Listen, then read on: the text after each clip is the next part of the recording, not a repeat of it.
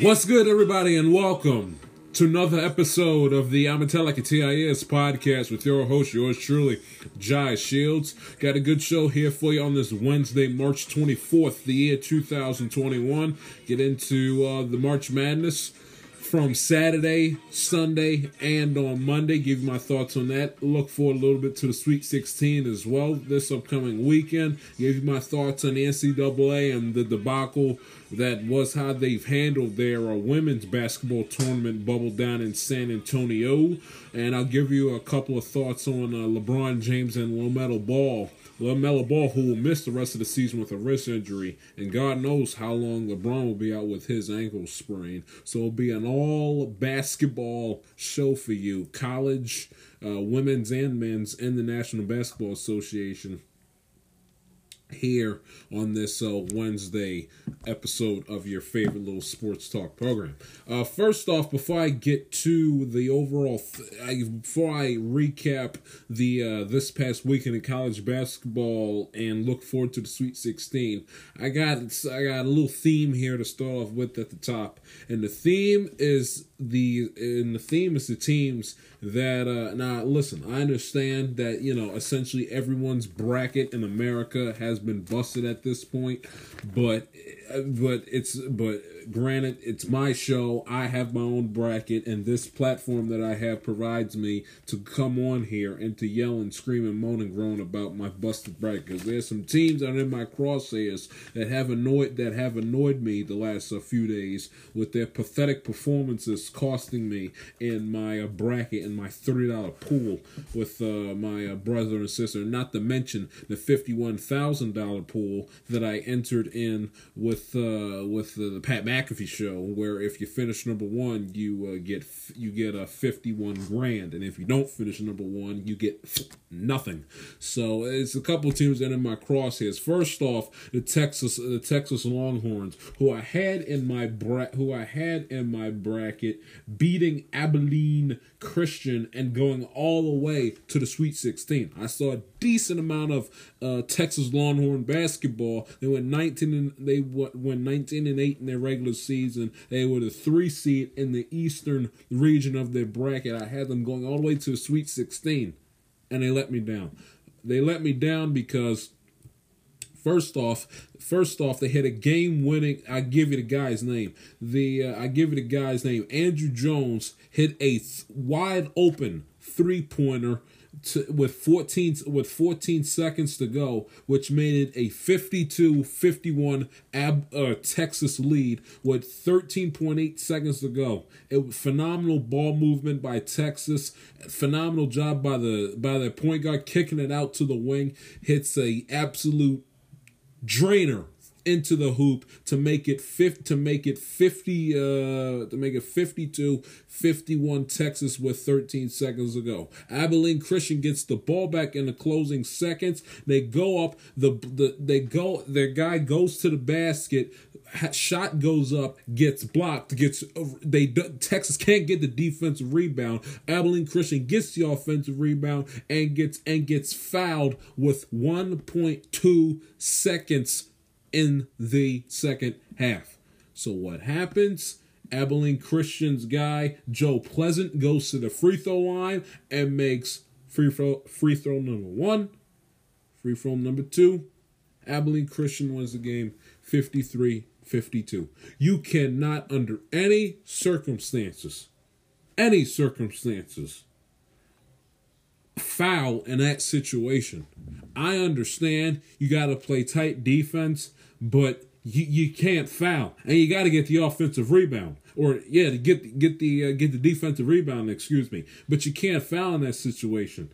And then they go call the outlet pass, and the guy inbounding the ball throws a Hail Mary pass into essentially triple coverage that gets intercepted in the middle of midcourt, and they don't even have a chance for a last little Hail Mary throw, catch, jump, and shoot play miracle play and to have them, try to win the game with the second and .2 left in regulation. So Texas bothered me, kept me up till about 12:40 at night for that. And Abilene Christian, who you would think would be dead to rights, dagger in the hearts, giving up a potential game-winning 3-point shot. They get the ball in their next possession. They drive up to the layup, shot gets blocked. They get the offensive rebound and they get fouled. And because they were in the penalty, it's automatic. It's a 1-and-1. They go to the line, shoot 2 free throws. They sink them both. And then on the inbounds pass, they throw a pass into the middle of the court that has no chance of being completed, being triple teamed by the Abilene Christian defenders. So Texas doesn't even throw up a shot with their last possession with a second left on the clock, and Texas loses the game 53-52. That bothered me. That's item number 1. Item number 2 is the Florida Gators, the 7th seed, going up against Oral Roberts. Oh, yes, that Oral Roberts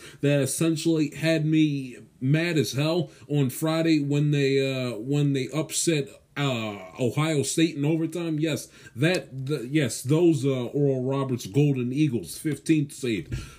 I cannot believe, if I had a nickel for every single double-digit lead that Florida blew against Oral Roberts in the second half, I swear to God, they must have had about 5 double-digit leads in the second half against Oral Roberts and blew every single one of them and lost the game by the final score of 81-78. And where did I have? Let's go back to your handy-dandy bracket.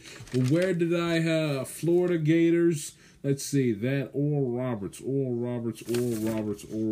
That is the South region, and I had the Florida Gators losing to, the second round matchup should have been Florida and Ohio State, and Florida does that against Oral Roberts. Now I should have known better, because I had Florida beating Virginia Tech, and Florida nearly screwed me up right out of the gate. 12:15 first game of the afternoon on Friday. They nearly screwed me over, nearly losing to Virginia Tech, missing the 2 free throws, which would have put the game on ice, and then allowing Virginia Tech on their next possession to shoot a game-tying 3 to send the game into overtime. So I should have known better with that, but that bothered me. Enough of Oral Roberts. I mean, why are they still in the tournament? I understand upsets are nice and cute, but at this point in the game, I don't want Oral Roberts in the Sweet 16. I've had enough.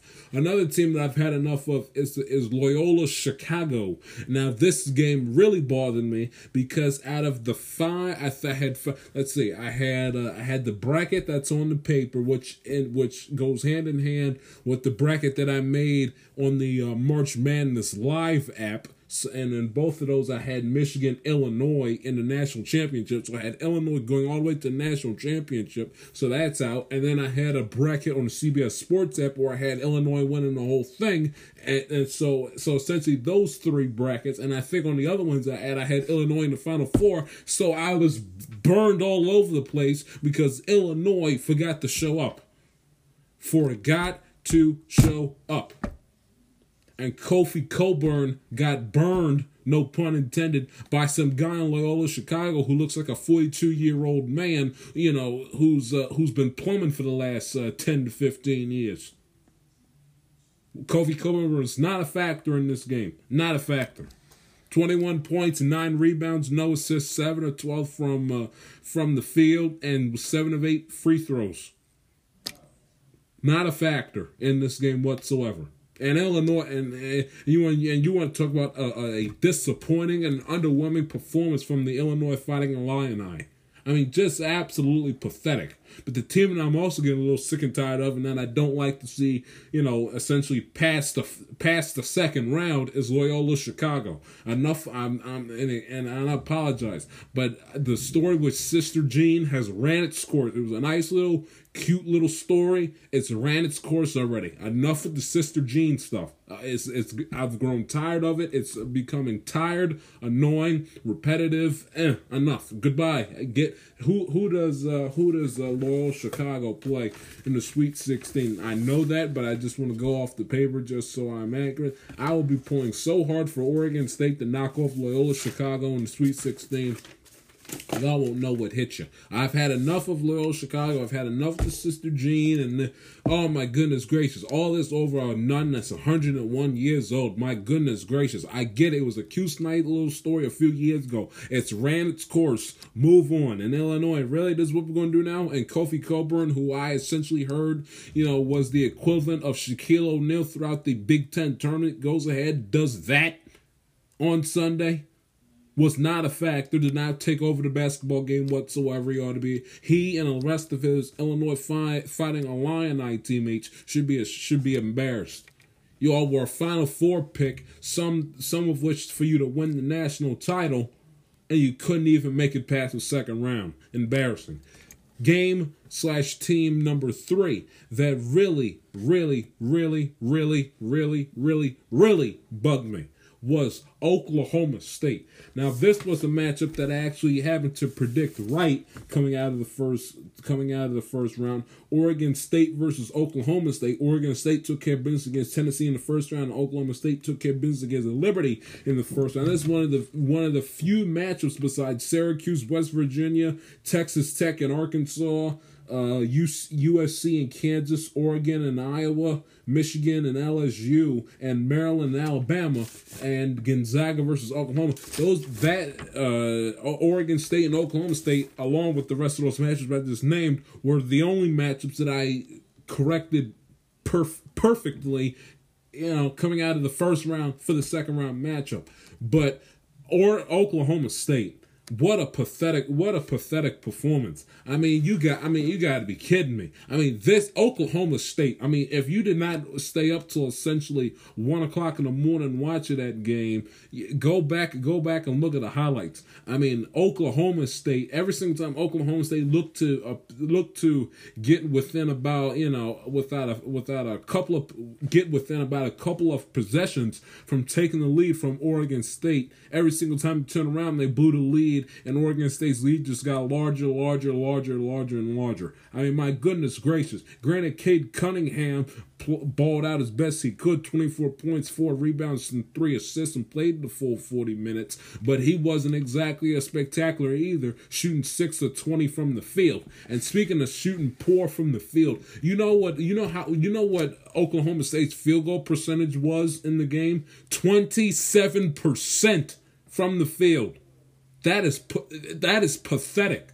27% from the field, 27% from behind the arc, and shot 68% from the free throw line.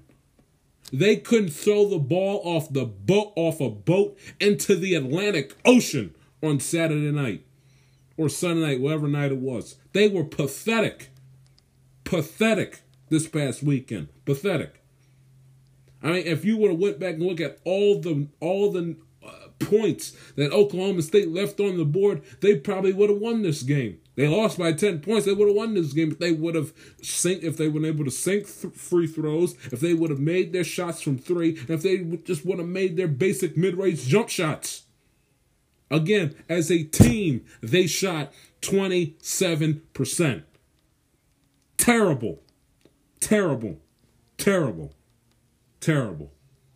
And beyond pathetic. So Oregon State left me going to bed annoyed on Sunday night because he couldn't get the job done. And then finally, how about the Iowa Hawkeyes? What a phenomenal job. I mean, I understand. I mean, Luka Garza, God bless him, he balled his heart out. But Luka Garza's 36 points mean nothing, and you scoring 80 points means nothing when you allow the Oregon Ducks to essentially go ape all over your defense and put up 95 points. And in one out of my 5 brackets, I had Iowa winning the whole thing, and I had Iowa going to the Elite 8 in my main bracket. Had them going to the Elite 8, going up against Gonzaga, and they couldn't get out of the second round, and they were the 2 seed. It's just pathetic. I mean, what good is Luka Garza's 36 points? What good is you all putting 80 points together on the scoreboard if you don't play defense? Pathetic. Absolutely pathetic. You know what else was pathetic? You know what else was pathetic? The Big Ten. I'd get to them and throw Mike and Orange County a solid and praise this Pac-12. That's honestly the main story coming out of the opening weekend of the NCAA tournament. Pac-12 is better than we thought, and Big Ten, dare I say, is a little overrated. Take a break. Just getting started. I'm Teleka TIS Podcast.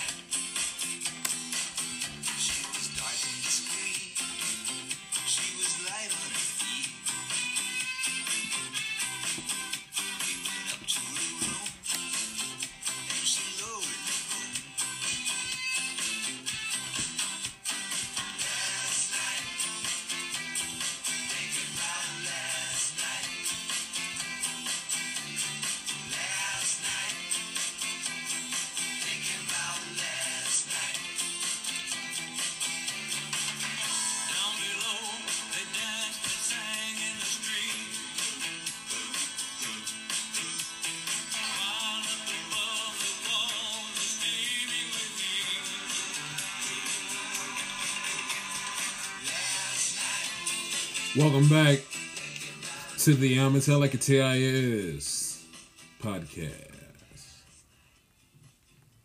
Switching gear, well, not even switching gears, still staying with the NCAA tournament. Just to give you, before I give you essentially a huge recap and an overview of Saturday, Sunday, and Monday's action, I want to give you another theme that I took out of, besides the teams that I had aforementioned: Illinois, Iowa, Illinois, Iowa, Oklahoma State, and Florida and Texas, all getting in my crosshairs for screwing up my bracket. But the second theme that I took out of this, and probably the main theme that essentially all of America, as far as this tournament, cares about, is the fact that the Pac-12 has really shown up to play in this tournament. I mean, you go ahead and look. The Pac-12 had five teams. Had five teams in the NCAA. Had five teams in the NCAA tournament. They had, and I'll give you the teams right here. But the Pac-12, give them a lot of credit. You know, they're overlooked. They're overlooked partly because the majority of the East Coast, the majority of America lives on the East Coast, and they don't see a lot of Pac-12 basketball. Not to mention outside of really UCLA, which has got a little bit of historical significance to them because of John Wood and everything else. But those are not historically well-known basketball schools such as a Duke, such as a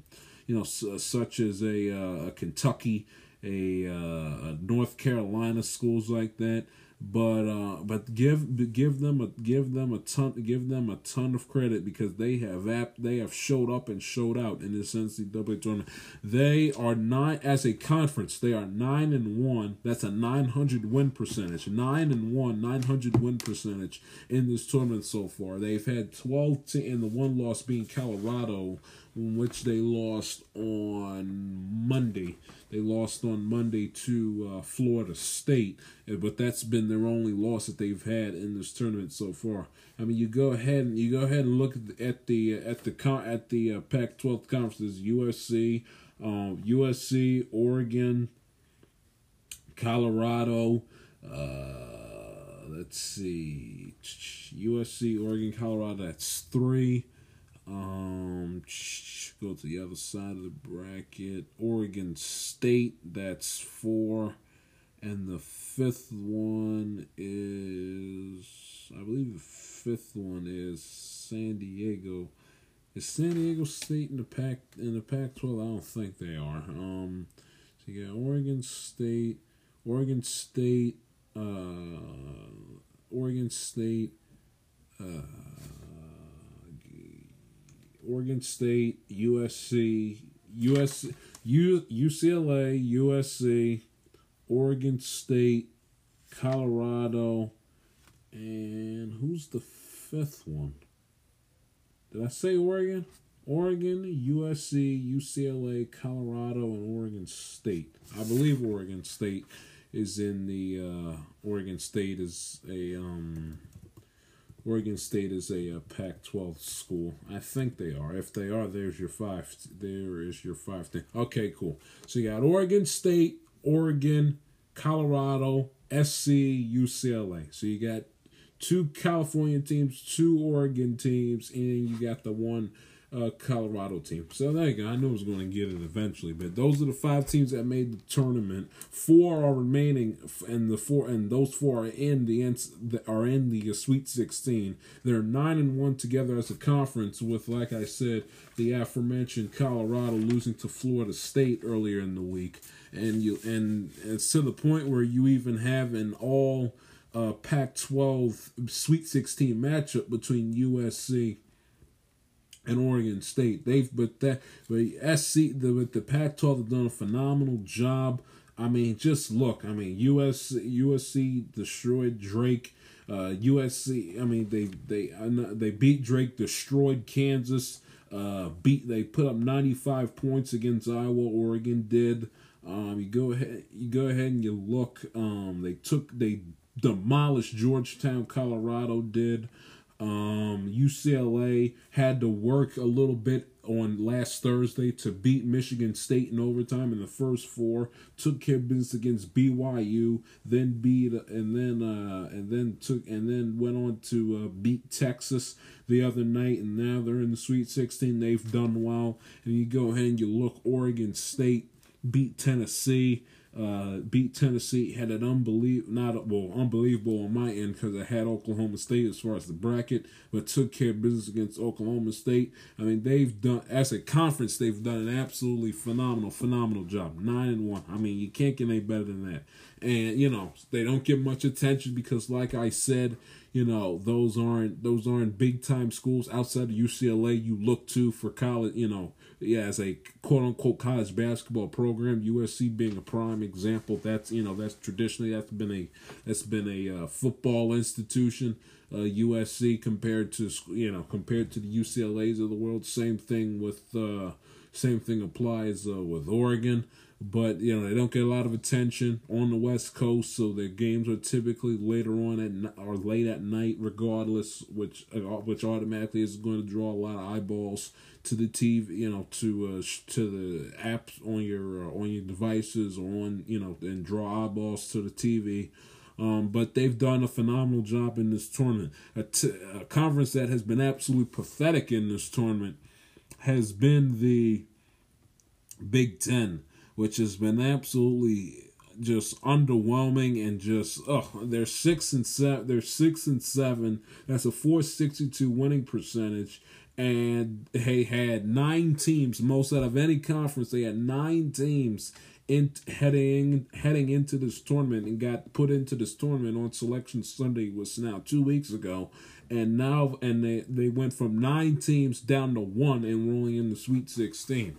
Take a look. Michigan being the only team left standing. They had let's go ahead here. They had Wisconsin, who couldn't get past the first round who couldn't get out of the second round against Baylor. You go ahead and you look at Illinois, didn't show up against Loyola Chicago on Sunday. Let's see. Rutgers, embarrassing loss to Houston the other night. I'd rant and rave about that, but I actually had Houston, so there's nothing for me to bellyache about. Maryland took care of business against UConn this past Saturday, only for them to get destroyed because Alabama, every single jump shot Alabama took. It was from three, and it was every single time you blinked an eye, it was another Alabama 3 point, another 3 points for Alabama going onto the scoreboard. Maryland got destroyed by Alabama. Now, granted, they're a Big Ten school, but a lot of people look at them as an ACC sort of ordeal compared to the Wisconsins and the Michigans of the world. But you get the idea. They got destroyed by Alabama earlier this week. You go ahead and you look and then you go ahead and you look at the teams that got knocked out in the first. Iowa got destroyed by Oregon. I mean, lots of Michigan State couldn't get out of the first four against UCLA. So I mean, you look, and there were a lot of teams that got destroyed got destroyed early in the tournament that you would have thought would have made a more decent of a run, get to a Sweet 16, get to an Elite 8, and then you'll see them, start to eliminate themselves by the wayside. The only team that's still standing is the Michigan Wolverines. I mean, Illinois won their Big Ten tournament, and they couldn't get past the second round against Loyola Chicago, like I mentioned in the last segment. But you want to talk about a conference that has been very underwhelming in this tournament. I mean, from Rutgers, Iowa. I mean, and I don't mean getting unlucky a la Texas, where they get a foul call, they go to the free throw line, sink the two free throw shots, and lose the game that way. These teams been getting destroyed. I mean, Iowa allowed Oregon to put up 95 points against them the other night. I mean, Maryland. What was the final score of that Maryland Alabama game? I mean, Maryland got absolutely destroyed by Alabama the other night. Maryland lost to Alabama 96-77. I mean, Michigan couldn't get out of the first four against UCLA. Rutgers blew a lead to Houston. You go ahead and you look. Let's see what else. I mean, Iowa, who many people, along with Illinois, picked to go to the Final Four, couldn't make it past the second round. Ohio State lost to Oral Roberts on the first day of the first round. Wisconsin got, by the time Wisconsin got their act together against Baylor on Sunday, it was too little too late.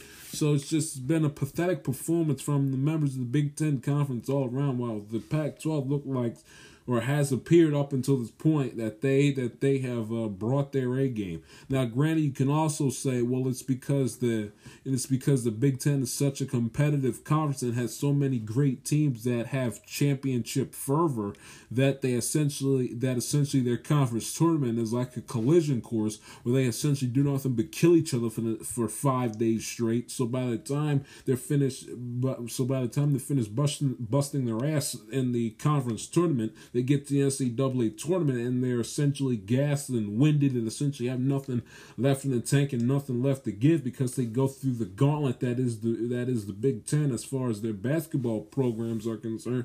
I understand all that, but still, I mean, what's more important? Winning the NCAA tournament, cutting down the nets, winning the national championship, or cutting down the nets and winning a Big Ten tournament, which you enjoy for essentially about a few days, and then all of a sudden you have to flip the page and look ahead and look forward to your next opponent, trying to make a Final Four run and trying to win a national championship. But I mean, Pac-12 play has been absolutely phenomenal in this tournament, and the Big Ten has been nowhere to be found except for Michigan, who was the last team standing and in the Sweet 16 out of the Pac-10. But as far as the weekend heading into Monday of basketball was concerned, listen, enjoyed every single minute of it. Like I told you I was going to on Saturday, from Georgetown to Colorado to Kansas and Eastern Washington to Michigan and Texas Southern, LSU, St. Bonaventure, Alabama destroying Iona, Maryland beat Connecticut at night, the Oklahoma edging Missouri 72-68, UCLA beating BYU. They had Oregon and VCU. They didn't play because VCU had a positive COVID test. So they didn't have. So that was one last game that was on the schedule this weekend. And then of course the thriller that was Abilene Christian in Texas. Phenomenal weekend of college basketball, was on it every single step of the way. Houston, if I would have had Rutgers, I would have lost my mind. But Houston, got breaks of all time because of Rutgers vomiting all over themselves and choking late into that game. One of the more epic choke jobs you're ever going to see. Houston beating Rutgers by 363-60. Texas Tech screwing me over, losing to Arkansas by 2, which bothered me. Syracuse and Buddy Boeheim winning early in the afternoon, 75-72. Buddy Boeheim's 25 points of phenomenal talent. He is. Baylor beating Wisconsin handily 76-63.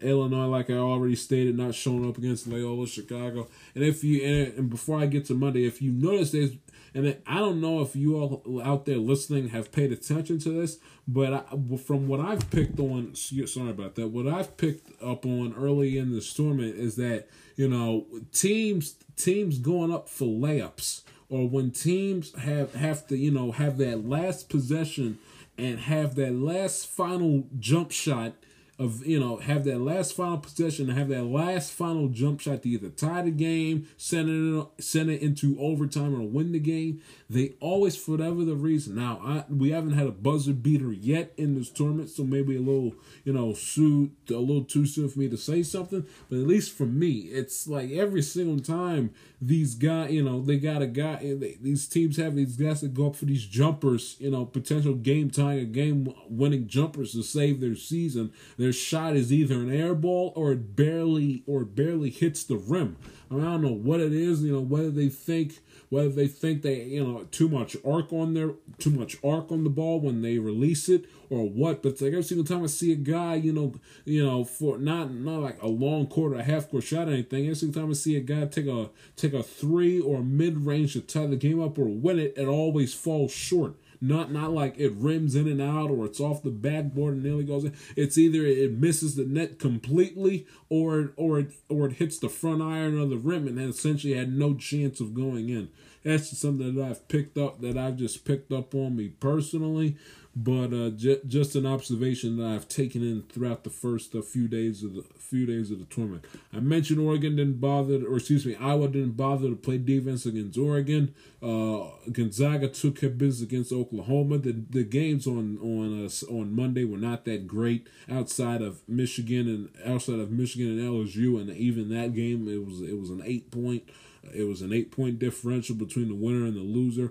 Abilene Christian got blown out by 20 by UCLA. Creighton beat the brakes off of Ohio 72-58. And then Maryland, again, what can you do when Alabama shoot none but threes, 96-77. Florida State beat the hell out of Colorado 71-53. And then USC took care of business against Kansas 85-51. So the tournament from the games you had in the first four, which were off the charts, games on Friday which were off the charts, and the games on Saturday, some of which were off the charts, and Sunday we had decent basketball. Monday was the worst day. If you had to pick a worst day of the tournament, if you had to pick out of all the days that you had from Thursday, including the first four all the way to Monday was the worst day of the tournament because all the games you felt like the team was in control, throughout the entire game, and or they won by double digits.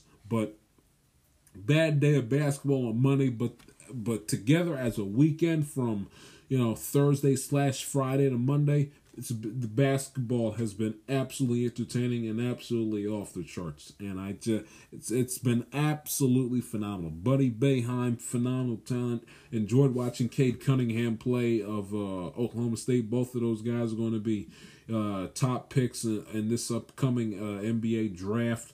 But it's just been compelling basketball for the most part so far in this NCAA tournament. before I go to break and give you my opinion for my buddy Rons of the world, I get through an episode, screaming and yelling about Oral Roberts, thinking that's going to get a little bit of traction, talking for the first time in the history of this program, NCAA tournament basketball, and all of a sudden, and I send the episodes out because God knows I need as many people listening to this dopey show as I possibly can, and I got Ron hitting me up in text messages talking about, well, did you talk about the situation as far as the women's bubble is concerned and them getting done dirty by the NCAA? I was like, no, I had like a full slate of things to talk about. Maybe in hindsight, maybe that NFL stuff and baseball could have been saved for another time, but I wanted to talk about it on that day, on that morning on Saturday, so I did it. And I give me all sorts of hell for not bringing up. I was like, okay, Ron, I'll bring it up Wednesday. So because of him, because he got me all annoyed, I will bring it up after I mention this, in the last remaining minutes of this segment. But as far as the Sweet 16 is concerned, you got 12 seeded Oregon State going up against number 8 Loyola Chicago. You got 5 seeded Villanova going up against number 1 seeded Baylor. Oral Roberts, 15 seed, going up against number 3 Arkansas. Syracuse, the 11, going up against Houston, the number 2. And then the other Sweet 16 game, you got Creighton, who's the 5, going up against Gonzaga, the 1. Florida State, the 4, going up against Michigan State, the 1. UCLA, 11, going up against Alabama, the 2. And then the Pac-12 matchup between 7-seeded Oregon and 6-seed USC. So that's your basketball for Saturday and Sunday. I think I'm gonna do an episode, not Saturday, but I'll see if I can do one for you all late Friday to give you a little bit of a preview feel for the Saturday and for the Sweet 16 / Elite 8 weekend of the tournament, because maybe tip off for the first game is at 2:40, so I'll just do one on Saturday anyway. So I'll just do, around the same time I uploaded last week, so it'll be the same time I uploaded this week. I uploaded in time for the 2:40 tip, Oregon State and Loyola Chicago on CBS. From now on, it's from this way forward, it's a CBS and TBS deal. This is Saturday, Sunday, Monday, Tuesday are the is all TBS has left of this NCAA tournament. TNT's done, and True TV they both have said goodnight as their production of the NCAA tournament came to a close on Monday. True TV gets the first and second round. They say goodnight. And TNT gets the first and second round, and they say goodnight. And TBS gets every round, first, second, Sweet 16, and Elite 8.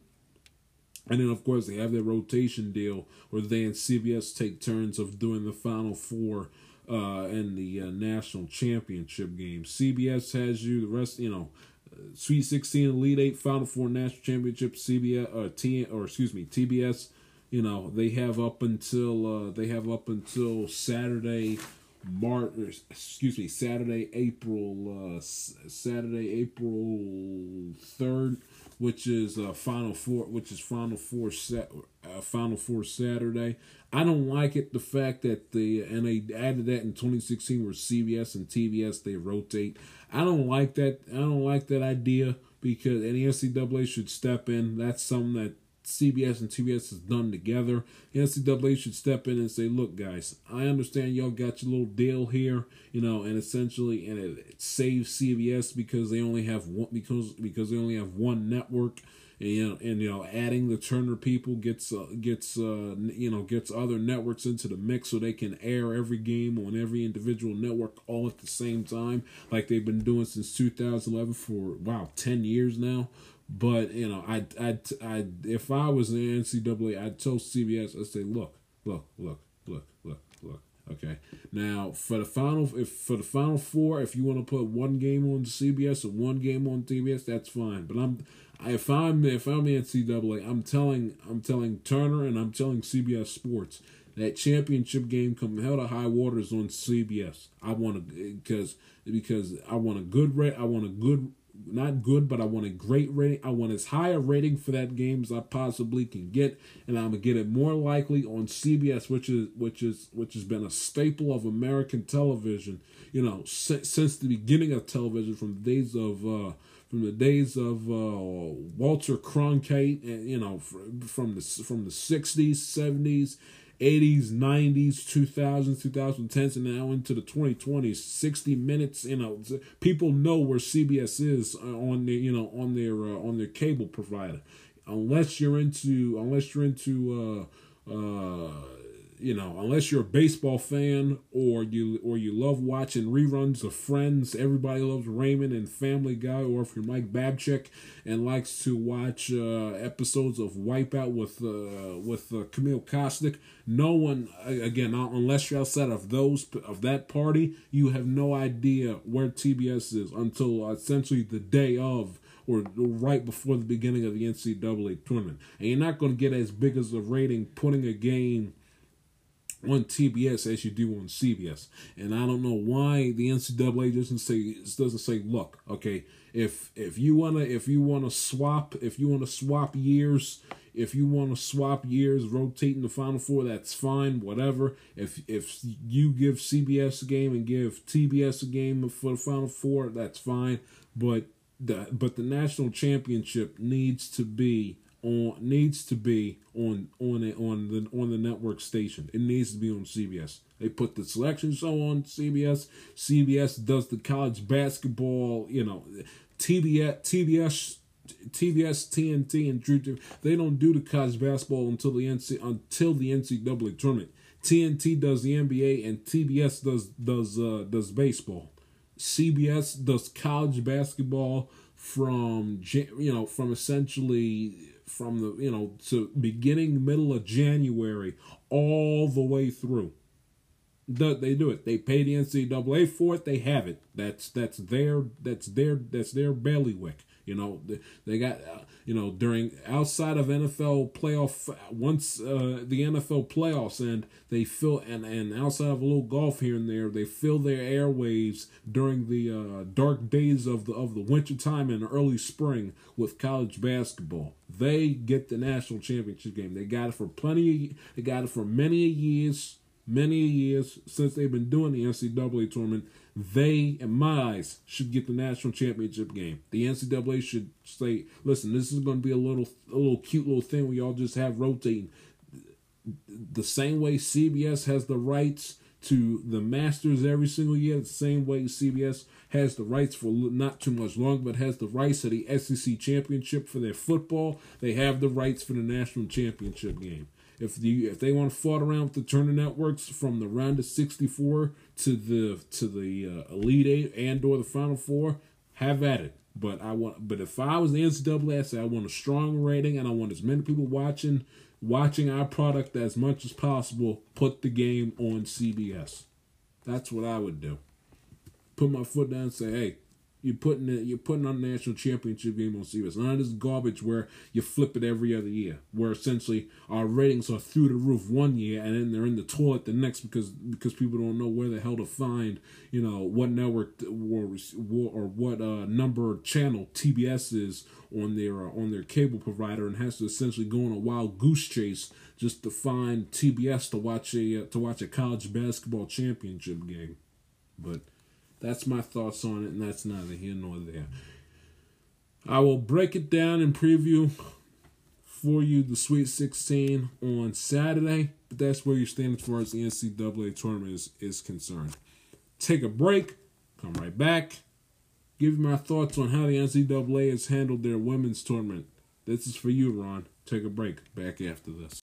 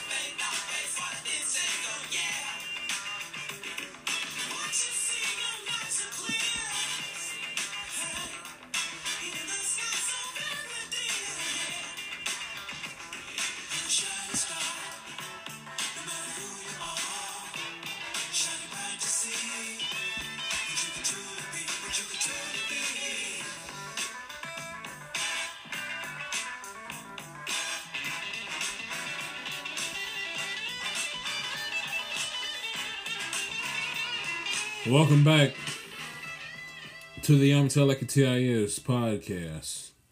Switching gears now from the men's NCAA tournament side of things to the women's NCAA tournament side of things, and that is because and give my buddy Ron Clark, my old football my old football high school teammate all the credit, because he was busting my chops on Saturday. Me to bring it up, and there I shall. I haven't ignored it. If you check my Twitter page and Instagram at the J Shield, I've mentioned it and given my 2 cents on it within the last week or so. But the NCAA should be absolutely ashamed of themselves for how they have treated and just gone about the whole whole women's NCAA, or excuse me, the whole women's D1 basketball tournament bubble. It's just, and I'm seeing, they essentially, in case you haven't seen it, they got, in these, in the convention centers in Indianapolis, they gave the men essentially, they social distance, essentially built them an entire gym in their little ballroom dance floor. Meanwhile, the women, they gave women one of them little stack of weights. Those weights you see, you go to the gym, or you go, that you can buy and you can have in your own little house. So, it's about it probably stands about 3 feet tall, and it's got every weight from essentially 5 pounds to 25, 30 pounds on it. They got that, and then and then they got that and a bunch of yoga mats, and that essentially was the workout, was the women's workout equipment. It's shameful. It's disgusting. It's reprehensible. It's incomprehensible, considering that they would do that and expect to get away with it without getting essentially roasted and dragged and made fun of and ridiculed all across the internet and media airwaves. It's despicable. I don't get it. I understand that I understand, and this is not sexist what I'm about to say. It's just the fact. I understand that their D1 men's basketball tournament is the NCAA's cash cow at this time of the year. There's nothing sexist, there's nothing misogynistic about it. It's just the way it is. Their men's tournament is making and has made more money for the NCAA than their women's tournament has. I know that, and I understand that's a fact, but they should not use that essentially as an excuse or as a crutch or as their reasoning for essentially giving their women participants table scraps. You should, just because they have 2 products, just because one product is making you more than the other, doesn't mean that your standards fall or your hospitality levels fall, your professionalism falls because they don't make you as much money as the latter. It shouldn't be the case. Let's say for example that Apple's making more money on their phones and their iPads compared to their computers. So what? Because their computers aren't making Apple the same amount of money as iPhones and iPads, that they essentially should give their customers a crappy MacBook? No, you don't do that. Just because one product's making you more than the other doesn't mean that you lower your standards and you essentially give Group A table scraps and you essentially give Group B the world because they make the most amount of money. Both of them should have gotten top of the line, A-tier workout equipment from the very beginning. They should have gotten their own little night. They should have had a whole ballroom. I don't know the scene in San Antonio compared to Indianapolis, but they should have given them a bigger ballroom as you could find at any hotel in that San Antonio area, where they can work out, lift, do the Tom Brady pliability stuff, Pilates, treadmill, give them the world. Say, look, this space is yours for X amount of time. Go ahead, have at it, knock yourself out. And they should have given them from the jump, and they shouldn't allow the Orange Theories of the world, who essentially came out and said, we'll open up our Texas is all of Texas is 99% open anyway, but we'll secure our Orange Theory workout studios and have them private just for the players in the women's tournament. So if they want to work out in between games, they're free to use our studio. The NCAA should not have to essentially get embarrassed by every single person underneath the sun for their piss poor behavior. They should have came right out, and they should have given them top of the line stuff from the beginning. Top of the line. It shouldn't matter what tournament makes more money. That should be irrelevant. If you're underneath the umbrella of the NCAA, you should be treated the same way as the latter. The men, equality here, men and women, both. The women should get the whole world as far as their bubble is concerned. The same way on the men's side, they should get the whole world. And if the men ends up making them more, and if the men's basketball tournament ends up making them more money than the women's does, then so be it. Let that be out of the NCAA's control. Let that be determined by the consumers, you and I, the fan, not the NCAA, essentially putting them behind the eight ball, and then they wonder why the NCAA, the men's tournament, racks in billions, while the women's tournament racks in minimal millions. They should put them on an even level playing field, setting them up to succeed. Even level playing field. Whether it's giving them the proper equipment so they can train as properly, whatever. They should put them out on a level playing field, and they shouldn't. It should be level and equal for everybody. Level and equal for everybody, and let the ratings, let the fans determine which product they like better. Don't sabotage. Don't think because it's obvious that the fans prefer this product over the other one. So because of that, I'll sabotage the product that the fans don't like, and essentially bring it down worse than what it already is. Don't do that. Don't sabotage your own.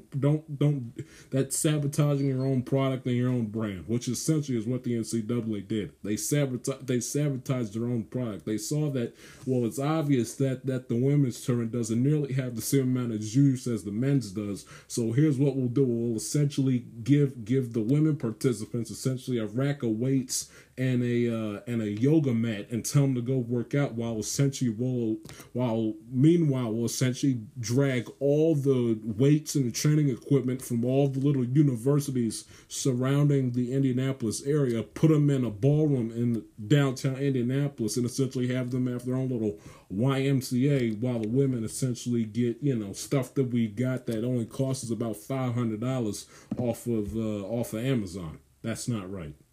That's not right. That's not right, and it's not fair. Level playing fields for everybody. Set them up to succeed.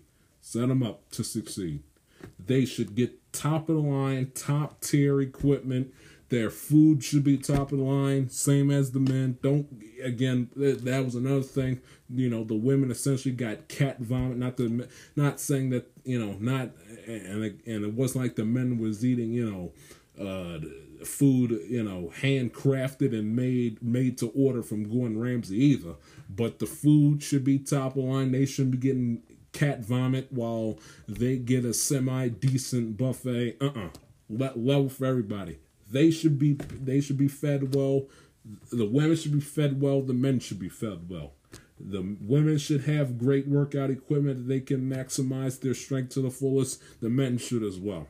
If the men get a Planet Fitness, in their bubble, the women should get a give me another a gym place, a YMCA in theirs. Love for everybody. And if it turns out you look at the numbers and you see that the men's tournament is more popular than the women's basketball tournament, and have that be decided by the fans. Have that and simply be decided on what product the fans like best.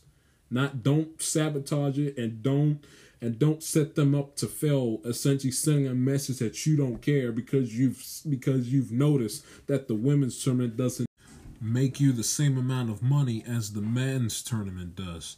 It's despicable. It's disgraceful. It's trifling, and the NCAA ought to be ashamed of themselves. And it's not that the NCAA, can afford any negative publicity. They were a complete mess, and they fumbled and stumbled and bumbled around, trying to put a college football season together. Essentially, instead of them being the central sole voice of, okay, all of our conferences, D1, D2, D3, here's what we're going to do. They instead left it up to the individual conferences and even some schools to make up their mind on how they were going to address and have a 2020 college football season this past fall. And then again, they've been looking bad for the last whatever it might be because their college kids, men and women, make their respective universities and the NCAA billions upon billions upon billions and billions of dollars in revenue, and directly the student athletes, the college athletes see 0% of that pie directly. Not indirectly, but directly. They get nothing back. They're not allowed to have a YouTube channel, to earn a little side hustle there. The UCF kicker that had a YouTube channel, he honestly had to pick between his channel and football, and he chose his channel. If I was a D1 college athlete and was still doing this podcast on the side, now I don't, Manscaped hasn't called me yet, so I don't have to worry about that. But if I did, I'd have to choose between or keep this podcast underground, and essentially live two separate lives without the NCAA getting involved, because God forbid a college athlete make a buck without the NCAA getting a little bit something from it, and NCAA gets everything, and the young 19, 20, 21-year-old gets absolutely nothing. Can't work a job because they're always busy, because playing a D1 sport is not an easy task. Not to mention got classes and social lives and everything else, so they can't go ahead and work at the Dick's Sporting Goods around the corner, and they can't sell any of their merchandise for profit. They can't, have their jerseys being sold and have them get a piece of that pie back. They can't make, have podcasts or do YouTube on the side without the NCAA beaking their nose in it, without them getting involved. So it's just been a complete mess. And that's men and women's side. The NCAA has been a disgrace, especially at the D1 level, because D1, all of those athletes, basketball and football primarily, women's and men's basketball, and of course their football programs have made the NCAA just with those two sports alone have made them billions, all for the last whatever it might be. But it's just been a complete disgrace. The women should have tier 1 workout equipment and should be given top of the line food, just like they gave the men top of the line food and top of the line workout equipment as well. You get level playing field, guys. Equality for everybody. They are no better and no worse than the women are. Just because it's women's basketball and they're playing on a bubble down in San Antonio instead of Indianapolis, and their games aren't on CBS leading into 60 minutes, doesn't mean that you slight them, and they shouldn't have the right to work out with pristine top of the line workout equipment and eat semi-decent food that doesn't look like pig vomit. So it's disgraceful and it's reprehensible, and the NCAA should be ashamed of themselves. Really should be. And again, this is the NCAA that really can't afford any more bad blemishes upon upon the league or association, whatever you want to call it. But it's disgraceful. It really is disgraceful. Really is. And again, like I said on social, I'm more surprised that the NCAA thought they were going to get away with it. Thinking that essentially that they were going to knowingly and knew good and well that they were going to do this, and I am floored at the fact that they thought that they were going to get away with it without somebody in this day and age, with the way. Not just with the social climate, as human beings on this earth in this social climate in 2021, but also because we got cell phones and iPads, we're as technologically savvy as ever could be. I mean, do they really think we're going to get away with this? They gave the fans that attended the men's tournament, they gave them the works, and they gave people that attended the women's tournament some sad towel, little goodie bag. No, my goodness gracious. And I don't even think, and I could be wrong, I don't even think on the little women's goodie bag, I don't think it says anything about 2021 women's Final Four San Antonio won it. I don't think it should, but I don't think it doesn't even say that. So I mean, it's just been disgusting and despicable all the way around. The NCAA should be ashamed of themselves, and they should fix it. And if this isn't another reason why Mark Emmert, that joke, deserves to be kicked out, here's another reason: blatant sexism and misogyny. Can't get any clearer than that. Take a break. Give you my thoughts on LeBron James and LaMelo Ball. Back after this.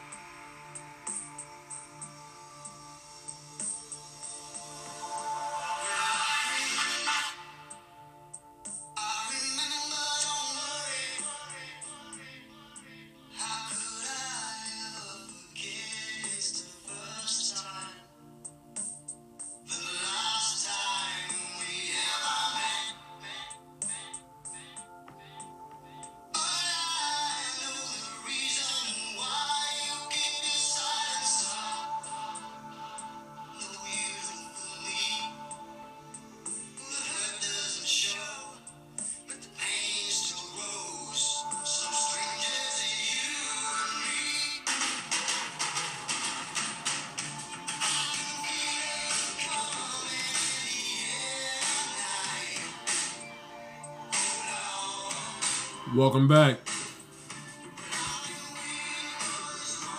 to the I'ma Tell Like It TIS podcast. Switching gears now from college hoops to pro hoops as far as the National Basketball Association is concerned. Just a quick two items that I want to address before we end the show today.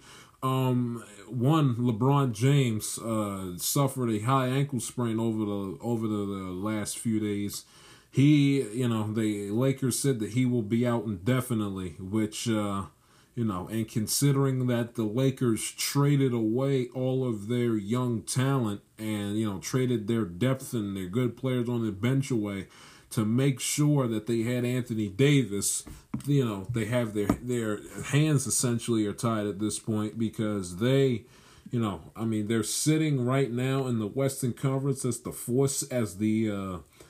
four seed, a game and a half ahead of Denver, who holds the 5, and tied right now with their Staples Center tenant, the LA Clippers, for 3rd. But and they've been on a 3 game. They've split 5 of the last 10. They've split 5 and 5. They're riding a 3-game losing streak. Right now they're 2-5 within the division this season, for what it's worth. But they have, they've had and LeBron James doing his best he can, because Anthony Davis, every single time, Anthony Davis's timetable gets, with the calf injury, just gets pushed back and pushed back and pushed. So who knows when we'll see Anthony Davis or LeBron James back out on the court for the Lakers again. And if you're a Laker fan, it needs to be sooner rather than later, because again, all of the good talent they had, the good future talent that they had, they traded to, the Brandon Ingrams. They had to trade them to New Orleans, because Anthony Davis be damned, he's coming and playing for the Los Angeles Lakers franchise. So they're in trouble. Denver holds the 5, Portland holds the 6, Spurs are the 7th, Mavericks are the 8th. Golden State could steal a wild card spot at number 9 at 22-22, and even teams like the Memphis Grizzlies and the Pelicans aren't dead out of the water yet, because if the Lakers fall to 7 or 8, who knows the Warriors or Memphis could end up sneaking in there. Probably not the Pelicans. They're 19-24, and it's a competitive Western Conference. But the Lakers could be in a heap of trouble. They could end up missing the playoffs, and that's not hyperbole in me saying that. They could legitimately end up missing the playoffs because of this. They didn't give a timetable with LeBron. They said he's going to be out indefinitely, and indefinitely essentially means it's basically for the foreseeable future. Who knows when it's going to end? Last night they lost to New Orleans 128-111, and like I said, New Orleans is sitting here at 19-24 right now, and this season are 8-12 at Smoothie King Center down in Nolens. They got Zion, and that's pretty much it. They are barely treading water right now in the Western Conference, and they are right now in a heap of trouble with LeBron James, who's going to be missing the next foreseeable future amount of time with a high ankle sprain. He's averaging 25 points this season, 7 assists, shooting 51% from the field, 70% from the free throw line, 36% from 3, and averaging nearly 8 rebounds a game. He's played 41 seasons in the 41 games in the 2020-2021 season thus far. But it's a devastating blow for the Lakers, who already prior to LeBron's injury were having issues trying to tread water with no Anthony Davis. Essentially, LeBron having to carry the team on his own, essentially, and then all of a sudden he high ankle sprained it, and then all of a sudden, it looks like right now that the Lakers season could be in peril. That's item number 1. Item number 2 is LaMelo Ball, who, unlike Lonzo, is actually pretty good at the game of basketball, and in many people's eyes, it depends on the I don't know the in and out rules as far as how many games you have to play minimum in order for you to be considered, for Rookie of the Year. But if LaMelo Ball has met that criteria, he should get it. He's averaging nearly 16 points a game, nearly 6 rebounds, 6 assists, shooting 45% from the field, 37% from 3, 78% from the free throw line. And has just and it looks like he might be out for the rest of the season with a broken wrist. So which is an unfortunate blow to Charlotte, because Charlotte right now, granted the Eastern Conference is weak and it stinks, but Charlotte right now holds the 5th seed in the Eastern Conference with a 21-21 record, winning 6 out of the last 10 games. And a big part of that is because LaMelo Ball the point guard who they drafted over this past year's draft has been absolutely off the charts for him. If you want to go back and look at his game logs for how he's played so far this season, he's had very, very, very, very good games. I haven't seen him often, because you haven't seen him often, of course, but he's been playing very, very solid basketball, a lot better than his brother. I guarantee you that. Lonzo, who I remember it was like every single day in my sophomore Spanish class, I was getting into arguments because they all thought that LaMelo Ball essentially was one of the best point guards in the NBA. I was like, what are you, crazy? I mean, this guy, I understand a point guard is supposed to be the facilitator and play unselfish basketball, but you can't be an effective point guard in the NBA if you're averaging a triple single, to use Charles Barkley's verbiage, averaging a triple single at the time a game. That's not winning basketball, and that's not what a second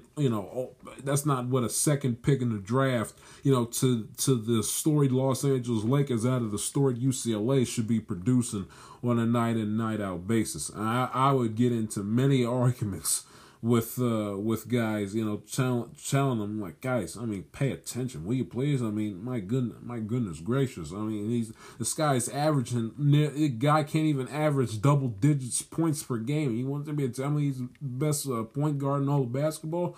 And so there's many arguments, but LaMelo Ball's been an absolutely different story.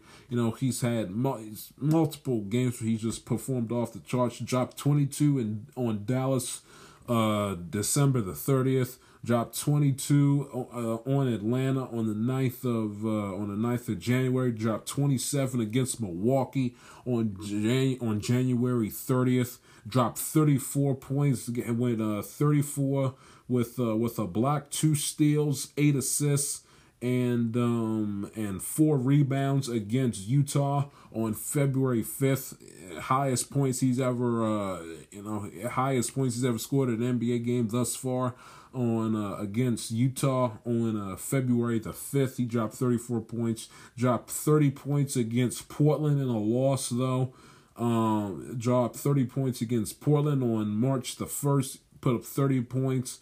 Had a block, 4 steals, 8 assists, 6 rebounds in the game for Charlotte that night. Put up 23 on March 13th against Toronto. Put up 26 against the Lakers on March the 18th. Put up 20, had nights where he dropped 20 points or more, 4 nights in a row from February 22nd to, or actually, if you include the other 30-point game, that's 5 games from from February 22nd to March the 1st, 21, 20, 22, 24, and 30. So he has been a huge factor in why the Charlotte Hornets are right now sitting with the 5 seed in the Eastern Conference and we're flying high up until LaMelo Ball got injured, which you hate to see. The equivalent to that, if you can, let me know if it's a fair comparison. But I look at it, and not exactly the same, but it's like Joe Burrow, getting his ACL ripped up. Bright, young, fresh star who, all of a sudden came on the map, got drafted by a team that essentially, like Charlotte and the Bengals, have done nothing for the vast part of 15 plus years or so in their history. They come to a new organization trying to see if they can turn it around, and they put up impressive numbers. And before you can even get award them with Rookie of the Year nominations, their season gets cut short due to a season-ending injury. But hope the best for LaMelo Ball. Certainly will be a young talent that, if he sticks around in Charlotte, could end up changing that organization for the better. Michael Jordan looked like he got a winner this time. It looks like MJ finally drafted and finally got a winner. So give all the credit in the world to MJ for selecting LaMelo Ball. We'd still love to see that one-on-one, by the way, between Jordan and LeVar. I would pay money to see that. Now, pay-per-view, I don't care where you put it. I'll find it, and if I got to pay for it, I'll pay for it. 50-something-year-old Michael Jordan going up against LeVar Ball, that is, as my man Mad Dog Chris Russo would like to say, that is championship television right there.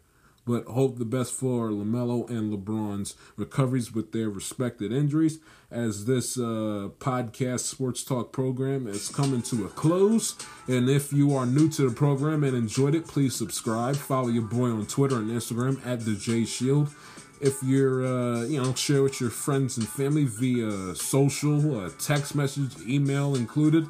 Talk to you all on Saturday to preview the Sweet 16 of the NCAA tournament. Stay safe. Y'all take care. Follow the show on Instagram at @I'mATellIt_podcast and the show on Twitter at @I'mATell_ITIS. See you Saturday. Y'all take care.